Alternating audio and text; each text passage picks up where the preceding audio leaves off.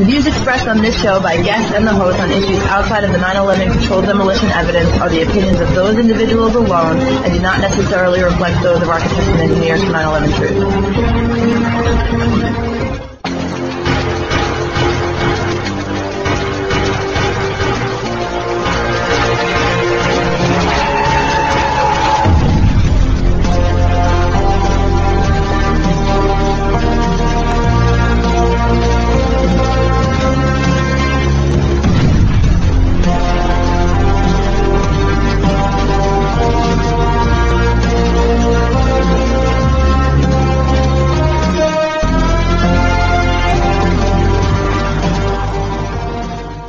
Welcome to 9/11 Freefall. I'm the host, Andy Steele. Today we're joined by Robert Griffin. Robert is a psychologist and a member of Psychologists for Social Responsibility.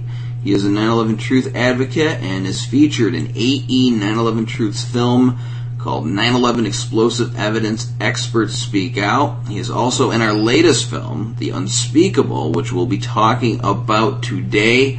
Robert, welcome back to 9/11 Freefall. Thank you, Andy. Glad to be here. So, it's been a while since you've been on this show.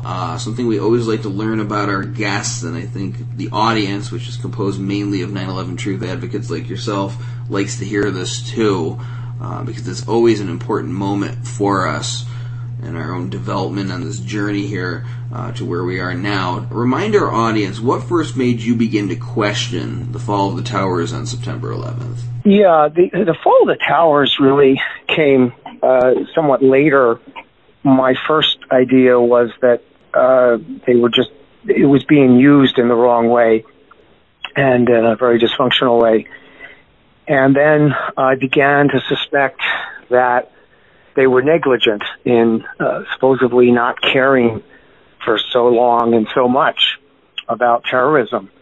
And I said, geez, that seems like just like a passive wish of not caring. And so it was only with time and then listening to some folks like David Ray Griffin and so on that I began to put more pieces together. And then with the architects and engineers coming out, I said, okay, this is now science. It's not theories. It's not speculation. And that we are solid. So, and that happened over years. And like many, I suppose, in the early years, I'm talking about 2001, 2, 3, and so that sometimes I would just fall back into almost a trance of because I wouldn't know that many people that would doubt the official story, or I wasn't hearing it, I wasn't seeing it, so I got caught up in the in the movie at times, and then I'd have to snap back and say, wait a minute, I don't know that that's true, but it was hard to stay out of the movie, I think, until the architects and engineers group came along. Right, and again, that's the same for so many people out there, and it is sort of like a trance now. Most people that I interview on this show don't just watch a YouTube video back in 2007 or whenever they woke up and then immediately say, yep, they were brought down in controlled demolitions, I want to go out and be an activist for it. Most people take their time because they don't want to believe this. Most people didn't come into this situation wanting to believe that something like this could be true. And what you were saying about saying that it was negligence on the part of the government, I mean, that was a more mainstream attitude. It was more acceptable to say that back in the day, although they didn't really want you criticizing anything about 9/11 or the government's response to it in the days following. So, I mean, just a lot of great people drawn to the same goal and from so many different backgrounds. There's something miraculous about all that to me. Now, considering that the early propaganda against 9/11 Truth was that people who question the government's narrative has some kind of mental illness, that's the way they tried to paint all of us back in the day, and they really do today as well. How did that jive with you personally and professionally after you woke up to what really happened on that day? Well, it was hard, and I think that's part of what made it difficult to think about and to talk about. And much of our reality is a social reality, that it's what others acknowledge and what can be communicated to others, and others will communicate, that we tend to recognize ourselves. And so it was infuriating, and I guess I compare it a lot to, I work with families and what happens in families with different types of things, and abuse or neglect and addiction problems, is that it's difficult for individuals in a system to speak in ways that are different than the system beliefs. And that maybe one could say that society is something where we agree to believe a certain set of ideas, and often that are not true ideas. But so that was hard. It was frustrating, and the few times I did attempt to speak to someone back in the early years, that it was difficult because they didn't have a place for that, and it's said that we're maybe storied animals, that we think in stories and we get information, and it's like there's different little filing cabinets and such. And then if our information and our perceptions don't fit the story, it's like we don't have a place to put that information, and it just falls away, and we don't absorb it sufficiently and remember it. So the stories that we live in are really how we see things, or as it's been said, the story that we tell is the spell. Exactly. To me, it's a greater sign of mental illness when people just blindly believe what the TV tells them. I'll share the story really quick. When the whole allegations against Bill Cosby were coming out, and I didn't follow it closely, and I don't claim to have some deep knowledge of all the facts behind that. But it just came up at work, or the place where I was working at the time, and the immediate knee-jerk reaction of one of the people there said, they're all lying about that. I said, how do you know that? I'm just like, well, come on, it's Bill Cosby. I'm like, he's not the guy that he plays on TV. You don't know what the person's like behind the scenes. But people assume that a character that they play on television is the real person. And so this translates out into issues like that, but it also translates out into issues like September 11th. I mean, everybody has an agenda in government, and of course, even if it was just negligence, and let's just put aside controlled demolition for a second, even if it was just negligence, of course people in positions of responsibility are going to want to cover for themselves. Of course they're going to want to put out the best narrative that they can and try to disassociate themselves from blame. And of course, if there is a wider plot going on there involving the demolitions of the towers, I mean, again, if the TV is saying it, people will just agree with it. If they're saying there's nothing to the evidence, people will just go along with it because Popular Mechanics appears on the History Channel. And so to me, that's a greater sign of mental illness when you don't question, when you don't think for yourself, and you just follow along and do whatever that flickery blue box tells you. Now, let's get to the Unspeakable here. You appeared in it. And I've been told that you watched the September 10th screening with a group of Catholic workers I believe it was a church in Washington, D.C. You can clarify that for me if you want. But talk about that experience and what was their response? Yeah, it was at the Catholic Worker House in Washington, D.C. And they held the screening that was open to people in the community. And there was 2 rooms, and they were packed, kind of. And so it was interesting that the Catholic workers would show a film like that. But what I found, and what I find in general, is that the film looks at the individual stories, and that we see things. Nothing's real until it's specific and individual. That these abstractions of numbers of how many people were killed. I believe it's maybe 30,000 soldiers that have killed themselves. Now, that were involved in these wars based on 9/11. So that's an abstraction. Now, if I knew a particular individual, and I think I did know one person who came in for an evaluation once that drove his car too fast through town and died. Now, that strikes me harder than the number. So with the film and the individuals, you have real life people, real life emotions, real life relationships in a context. And so that makes it real and gets out of the realm of what you were referring to earlier about conspiracy theories and how the film was labeled, and how the Spike Lee's film or a docuseries was indicated. So the reaction, though, that I found was that people didn't know what they were going to, so much see, and I think I'll just say, it's just an observation that people in the 9/11 truth movement, the activists, tend to be activists and want to figure out what to do, and are less likely to process the emotions and things like that. So the reaction was mostly about, continued to be, and I found this throughout my experience with people that are activists, has been primarily one of action and rather than contemplation. And so that was the response there.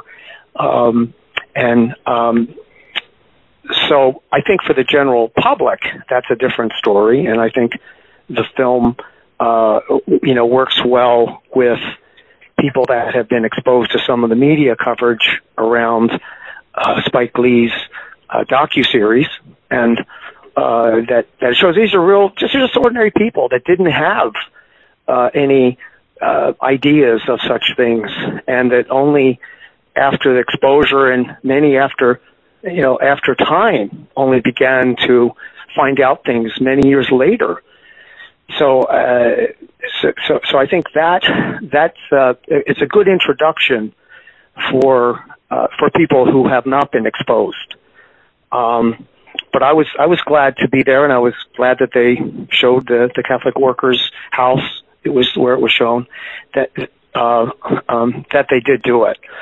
So that was my experience that night, and I had not seen the film before, so I was catching it myself.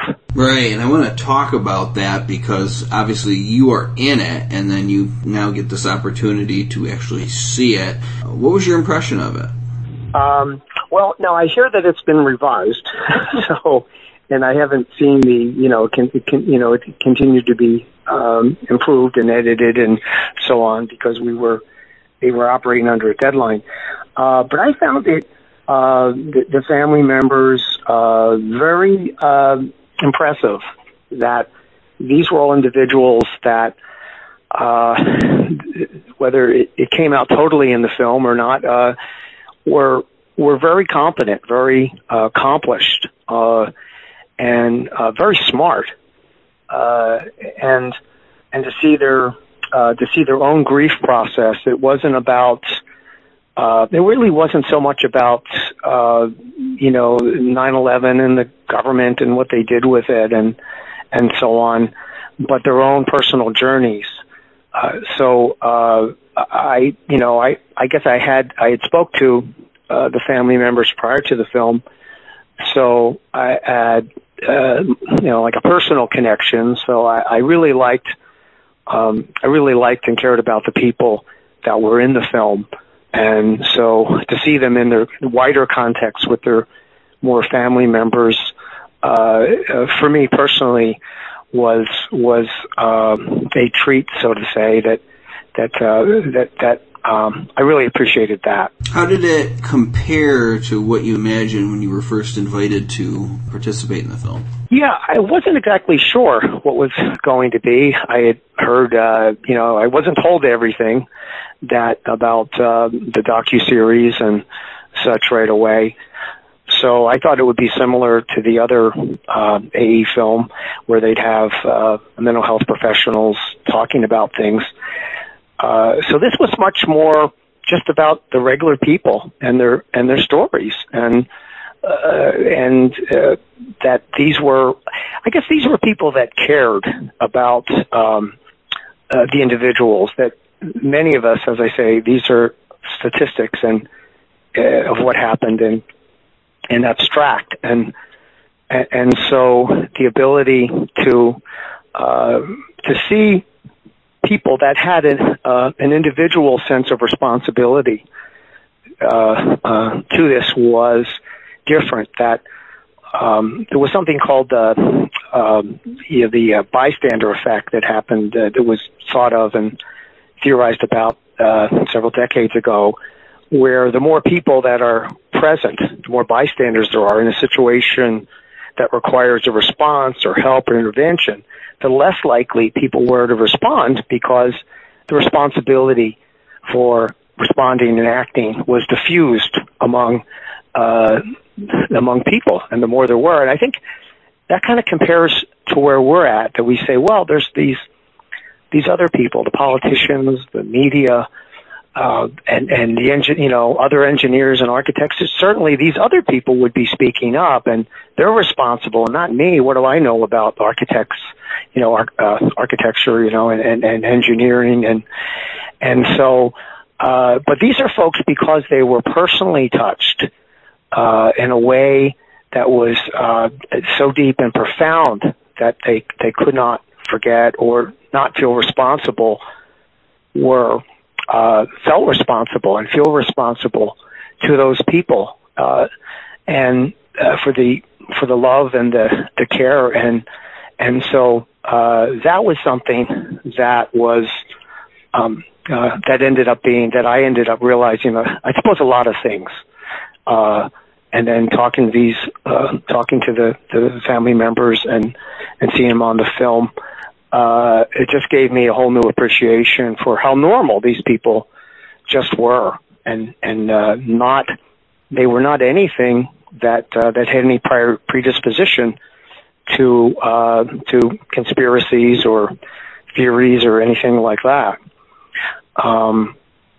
So it was a pleasure to meet them, and I really admired all of them that I had seen and spoken to. Right, and I've said it during the September 10th event, this really drives home why we do this work, which I think we need a reminder of every once in a while, because as you do this advocacy for a new 9/11 investigation, it becomes like work in a sense, that it's just, you think of 9/11 in sort of a very different kind of way than you did on that day. You just look at it as the event that you're talking about and analyzing in a very scientific way, and it becomes easy to disassociate and just think of the nearly 3,000 people who died that day as a number. But no, that was nearly 3,000 different stories here in our world, 3,000 different experiences here in this life, everything that you out there in the audience have gone through from birth to now.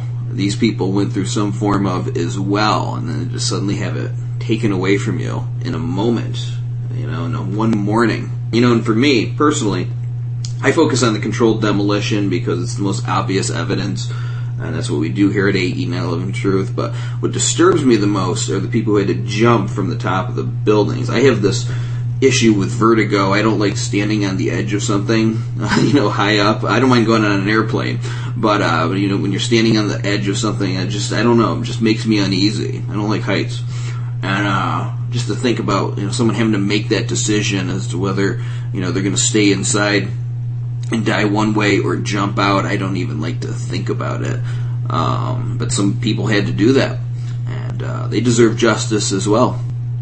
So that's something that reminds me why I do this work. But then you look at the families too. I mean, it's the most awful thing to take somebody's child away from them, even if they're an adult. Some people, it's their whole life is their kids. They dedicate to it, and to take that away from them. And we were angered when we thought it was just a regular terrorist attack, but when we learned there was something more to this, that there were explosives in the towers, that whoever did that has still gotten away with it.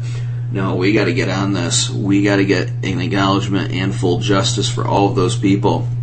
Now, in preparation for your own interview in the film, you interviewed each of the people that you just mentioned. Tell our audience what that was like. I'll tell you, the people were very, as I said, impressive as individuals, very accomplished, very intelligent, and it was also just humbling to see who they were and what they had gone through, and then with some of the people like Bob McIlvaine, how he had been transformed as a person in ways that are incredible. Now, I saw some people that had struggled a bit. Let's say initially when they found out early that you had the trauma of losing somebody in this horrific event, and you began to suspect or come to be convinced that this was something else. That tended to hit people harder than people that found out later, who had a chance to grieve and get on more with their life, and where it's not what we call complex post-traumatic stress that involves relationships, the trauma to the social world. And so so there was different types of some involved depression and drinking and things, and had to come out of that. So that was understandable, but that they did. And then others who found out only later, years later, and some were actually recently, they tended to have, because they took it in stages of losing their family member under as awful and unusual circumstances as it was, but not with the what I would say complex post-traumatic stress of that a prolonged insult to the other folks that suspected earlier on, an insult to their being, to their intelligence, to their dignity, and that were isolated and shamed for suspecting the official story to be false. And so that was something I came away with, that the repeated trauma of being dismissed and shamed and called conspiracy theorists and people not wanting to talk to them was something they had to endure as well. People that went along with the official story initially didn't have that. They had positive social responses and support, and that was a completely different thing. So I saw what I would say is the psychological abuse to the families through the ignoring of them, the isolating them in the media, and in their communities. And to a degree that happens to all of us that are that suspect the official story, that we have to pretend. And I guess I compare it a lot to where I went to school at Penn State, where the folks that knew had to keep quiet, and it was about what was going on, and so the Unspeakable, which the film is entitled, has a great application that of how we all deal with it, or how we fail to deal with it, and that unspeakable is within us. That when we deny, and that makes it provides the seedbed for these actions to occur, like enablers that within whatever system it was. And the term unspeakable was coined by the Trappist monk Thomas Merton, and to describe what he saw as just tremendous evil and in our society throughout the Vietnam War and the assassinations of the 1960s, and that we've, as a country, we've been involved in it for some time, all the way back to when World War II and some of the atrocities that we committed with bombing civilians and sometimes burning to death 100,000 people a night in Japan. And so we just dismissed all that, and so we make it possible, in other words, that the unspeakable is within us as well. It's not just what's out there that someone else does, but that it's within us.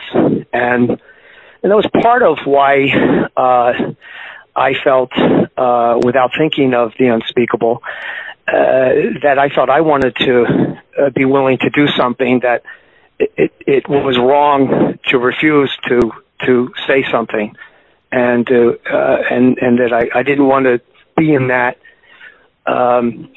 sense of being, even though I didn't have words for it at the time. But I forget what your question was, but that was some of the things I thought was important to share. We only got a few minutes left here. I want to take advantage of the fact that you are here. You're a psychologist. We have a lot of activists that listen to this show. And, it becomes hard, at least at first, when you wake up to this, to stay well-rounded in society, because it's like, if they're lying about this, what else are they lying about? And it's like you can't even trust anything at any point. Now, to me, in a certain sense, it's empowering, because it's like, everything is sort of, I don't want to say fake, it really exists, but it's just sort of phony, and you can see through it. And then you start looking at politicians and government officials and, police, and almost just like they're, just kids in a uniform, and it makes you more powerful. That's the way I see it. But, a lot of people have trouble kind of dealing with this reality and wanting to stay positive. You got to stay positive in this world in order to move forward and live your daily life and separate from it. But how do people do that if they're struggling with those issues? Well, that's very hard. Obviously, I think if we can use some examples that through history that. Say Japan and Germany, right, who had to face some awful truth and situations after the war, they dealt with it, and they seem to go, they seem to do fairly well, and economic powerhouses, and they didn't all fall apart. So I guess you compartmentalize, that sometimes you're aware of it. You don't have to talk about it to everybody necessarily. That you can pick your spots, and that life is basically good, and that and with some of the people that I saw in the film as well, that they researched history and they found out this was more or less, it wasn't that unusual that governments do things, and so I think also family and friends, that we need we need to be connected. And that's healthy. And when we're isolated, it's not healthy.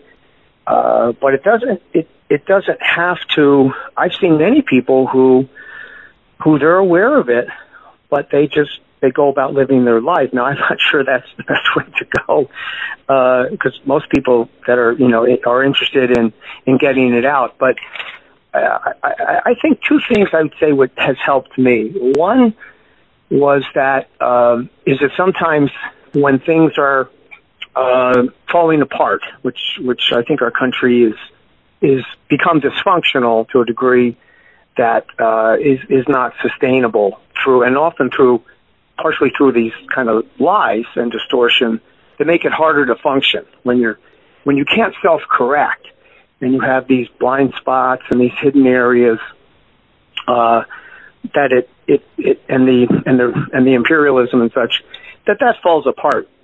And when things fall apart, secrets just come bursting out. They just come out because they got bigger problems.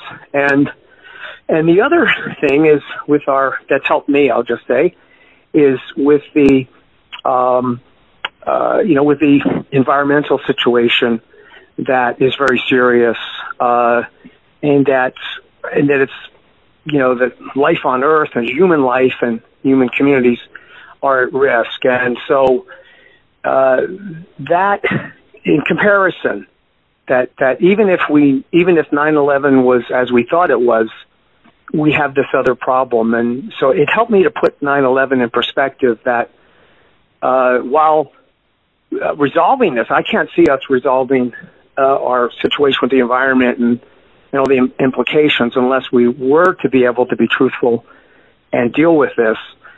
But that this other problem is larger, and that 9/11 is perhaps a symptom, but it's not.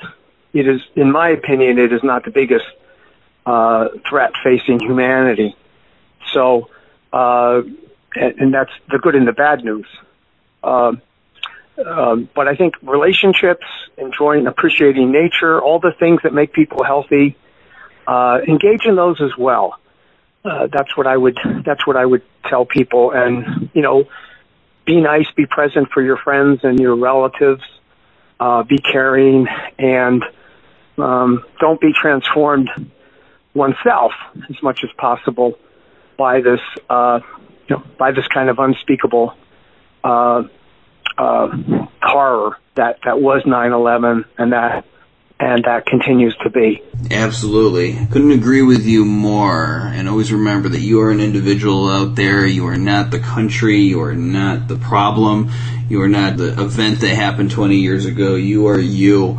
And that's all that matters. And life is a miracle. No matter what's going on in your life or in the bigger picture or in the world. I mean, you look down at a sidewalk and see a little flower, a little sunflower, or whatever they're called, or a dandelion coming up through it.